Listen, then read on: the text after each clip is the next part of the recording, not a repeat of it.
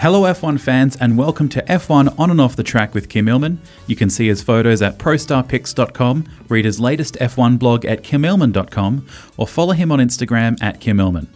My name is Adrian and in this episode we're talking about a variety of different things given that it's a little break in the F1 season. Yeah, I'm back in Perth and relaxing, albeit in winter. Everyone says, what are you doing for your summer break? And I say, I'm going back to work in Perth where it's cold.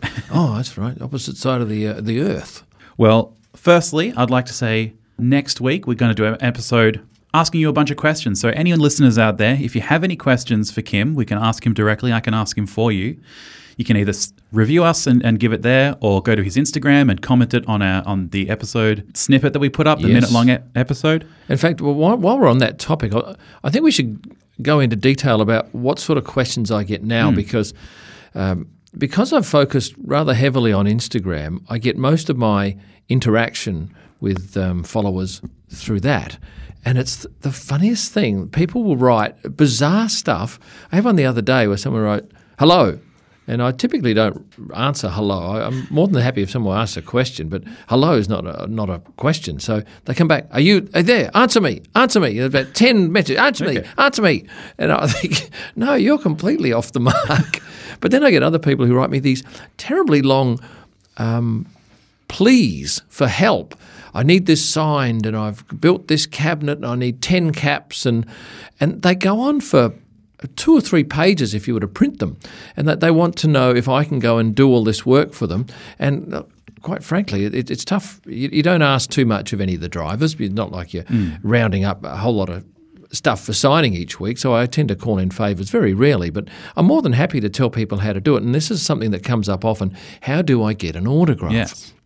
And my advice would be, having watched this for 2.5 years, is the best time is Thursday of any race meeting if you can get to the entrance to the paddock. Now, at various tracks, that may require you buy a 3-day ticket. At some tracks, you might be able to get in there with no ticket on a Thursday. It just depends. But if you can get to the entrance of the paddock on a Thursday, and the paddock, by the way, is the area behind the garages. That's where all the motorhomes are for Europe, and that's where all the suites are in different places around the world that don't have the motorhomes. That's where all the drivers and the teams hang out and work. So if you can get to the entrance of the paddock in the morning, first thing, almost all of the drivers will come past you and there'll be very few people there because it is the Thursday. Now, there will be a couple of drivers, and typically it'll be Lewis Hamilton, maybe Sebastian Vettel if he's riding a bike, or Nico Hülkenberg, who tend to go to the second entrance because it's less drama for them because there aren't as many photographers and there's probably not as many fans, if any. But certainly you should get the lion's share of those drivers at the entrance to the paddock on Thursday. And if you really want these autographs, and often you have to really want them to get them, it may be that you have to stay there all day and get them as they come out. So you might have to invest 10 to 12 hours, but you have a very good chance of getting those autographs if you're bold. And the thing is, you have to be bold, especially on a Sunday. People coming to the paddock and expecting an autograph on Sunday need their heads read, because normally it's packed, there's people everywhere, and a driver will walk in and he'll sign the first couple. And I witnessed it last race with Lewis. He signed 2 or 3 and then just swarmed with people because they all think, oh, well, I better get in. And he goes, no, fair enough too. He just does a runner for the motorhome. Same with Seb. Look, the lesser drivers, you might have a better chance, but if you're after the top 4 or 6, you're really going to have to put in the hard yards and invest some time. I've also heard that dressing up or having a funny poster is also a way to grab their eye. Maybe still not on race day, but throughout the weekend. Yeah, or have a gift. Yeah. I've seen fans come with Louis Vuitton stuff, Gucci stuff. One in particular who knows that Vettel and perhaps more so Lewis love that sort of stuff, has come with some quite expensive gifts, and that gets them some sort of sway with the driver. And I witnessed it with Dunker the other day, a lovely girl from she's living in England, and she's a mad Sebastian fan, and she produced a cake in the shape of his helmet, and it had all the logos on it.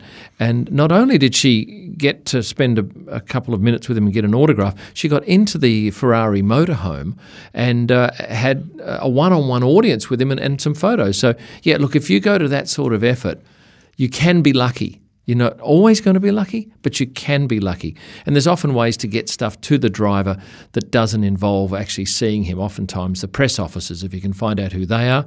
I know a lot of them, but I don't know all of them. But there's ways that you can find out who those press officers are. And if you can get their attention, be it via social media or at the track, they'll often work with you, especially if they realise that you're a genuine fan and you've gone to some effort to produce something or want to give something to a driver.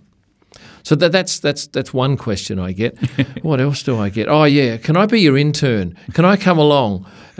I don't need an intern. I'm still an intern, so I think I'll learn it first before I bother about teaching anybody else. So, if you're inquiring about that, it's going to be a no. I just don't have the opportunity to take anyone, and oftentimes that would be more drama than it's worth.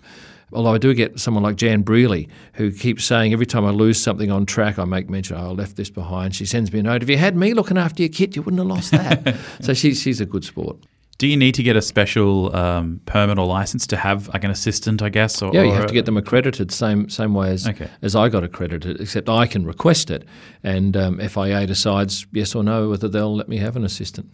Moving on to some recent news that happened last night. Pierre Gasly got moved to Toro Rosso. Yeah, despite Red Bull coming out a couple of weeks ago and saying, no, he's fine, we're going to commit to him for the whole year. 2 weeks later, different story. They've changed their tune and gone 180 degrees and taken Alex Albon out of Toro Rosso and bumped him into Pierre's seat and bumped Pierre back to Toro Rosso, which is a fair kick in the guts. And I did note when I put this post up on Instagram yesterday, I had a lot of comments. I reckon it was probably 2/3 that it was a bad deal of Red Bull to do that, and a third saying, yeah, they had to do it because Albon needs to be tested as well. But it's... a lot of people were saying it's a toxic atmosphere when you keep putting guys in and dropping them. They did it with Kvyat. They've done it now with Gasly. And if Albon doesn't work, they'll drop him. So he really needs to make it work. And, there was a lot of chat about that. And the thing that a lot of people don't realise is that you take a sponsor like Tag Heuer. They've got all this collateral out in the marketplace. Here's Pierre wearing a Tag Heuer watch. And then they get told, oh, yeah, he's no longer us. So you're probably going to have to take all those down. Yeah. We're going to have to get a whole lot of stuff with the Alex shot now. And there's a whole lot of other sponsors that would have promotional material and collateral out there that is now immediately dated. And they've got 2 weeks before the next race, 2 and a bit weeks before the next race. So they've got a little bit of time to sort it out, but I imagine there's furious goings on. And of course now you've got someone like Pierre who used to be based, I imagine, out of Milton Keynes, where Red Bull is. Now he's going to have to be based out of Italy, where Toro Rosso is, where he was last year. So he's taking a backward step and going back. Does a change like this affect a photographer like you? No, but I think for me, the shot I'll want come Spa, and you'd have to be lucky to get it, is the first time Alex and Pierre meet. That will be an interesting photo. Yeah. And I don't know whether they've met before and had a chat, but certainly in public, that will be very interesting. And I imagine tough for both of them because I think they've come through the ranks and not been too far apart in terms of their racing. So they would have they'd be mates of some sorts. And now are they adversaries? I'm not sure. But it's pretty tough when you have to hand over your seat to somebody else. Do you think Albon can step up to the plate? Oh, who knows? I'm not that mechanically minded or that brilliant in judging, but yeah, I just go by what people write who know more than me, and I'm not sure they even know yet. It'd be very interesting to see if he can't do any better than Pierre. Yeah. Oh boy, that's going to be a nasty situation. Or if he does worse, imagine that. Yeah, that would not be great. Gosh. So I walked past you today, Kim, and you've got a bunch of video and lighting and a microphone set up. Well, yeah, and then we had to get you to come and help with the mics. What a nightmare this has been. I've decided I want to do some video blogs, and because I've such great content in terms of photographs, and I can't do video at the track because our accreditation does not allow for that. So I thought I'm going to do stuff to camera and talk about photos. And I'm talking like Aussies in F1 is one of my first ones, because I thought, let's talk about the Australians that I know are working in F1. Let's also talk about different shots I get and how I got them, and in particular that one of Daniel Ricciardo at the German Grand Prix where he's driving straight towards me and I am standing in front of the car. People want to know, how the hell did you get that photo? So I can spend a bit of time. I can spend 5-10 minutes and talk about it. So that's my aim, is to produce regular videos both for YouTube and for Instagram TV and for kimillman.com, so that people can get a bit more of an understanding of what goes on, because the more I spend in this, more time I spend in this sport, the more I realise there's a lot that people have no idea about, as I had no idea about before I got into it. I'm constantly amazed when I learn stuff and I go, oh, well, that's really amazing to me. I think those people who don't get this access would also find that amazing. So that's my focus now, is to find stuff that people would find interesting, expand upon it in a video, put it up for people to have a look at and share with their mates. Yeah, it's very similar to the podcast where you go into more detail about how you got that shot, or talk about drivers. So if you love the podcast, I'm sure you'll love these videos when they start coming out. Where should they go to get a hold of them? Well, they'll be on Instagram TV, and I'm going to put them up on YouTube, but at this stage, I'm not sure exactly what shape or form that will take. But those of you listening will be advised at some point, and certainly you'll see it on Instagram. Well, thank you very much for that short, sharp episode, Kim. It's a pleasure. If you want to ask any questions to Kim about his photography and his time at the F1, please let us know on Instagram, give us a comment or review us and ask a question there. Yeah, and I'll keep a note of them, as you will, and we will go through them in detail in 1 week's time. To see any of the photos we've talked about today, head over to prostarpics.com or kimillman.com. You can also stay updated by following Kim on Instagram at kimillman.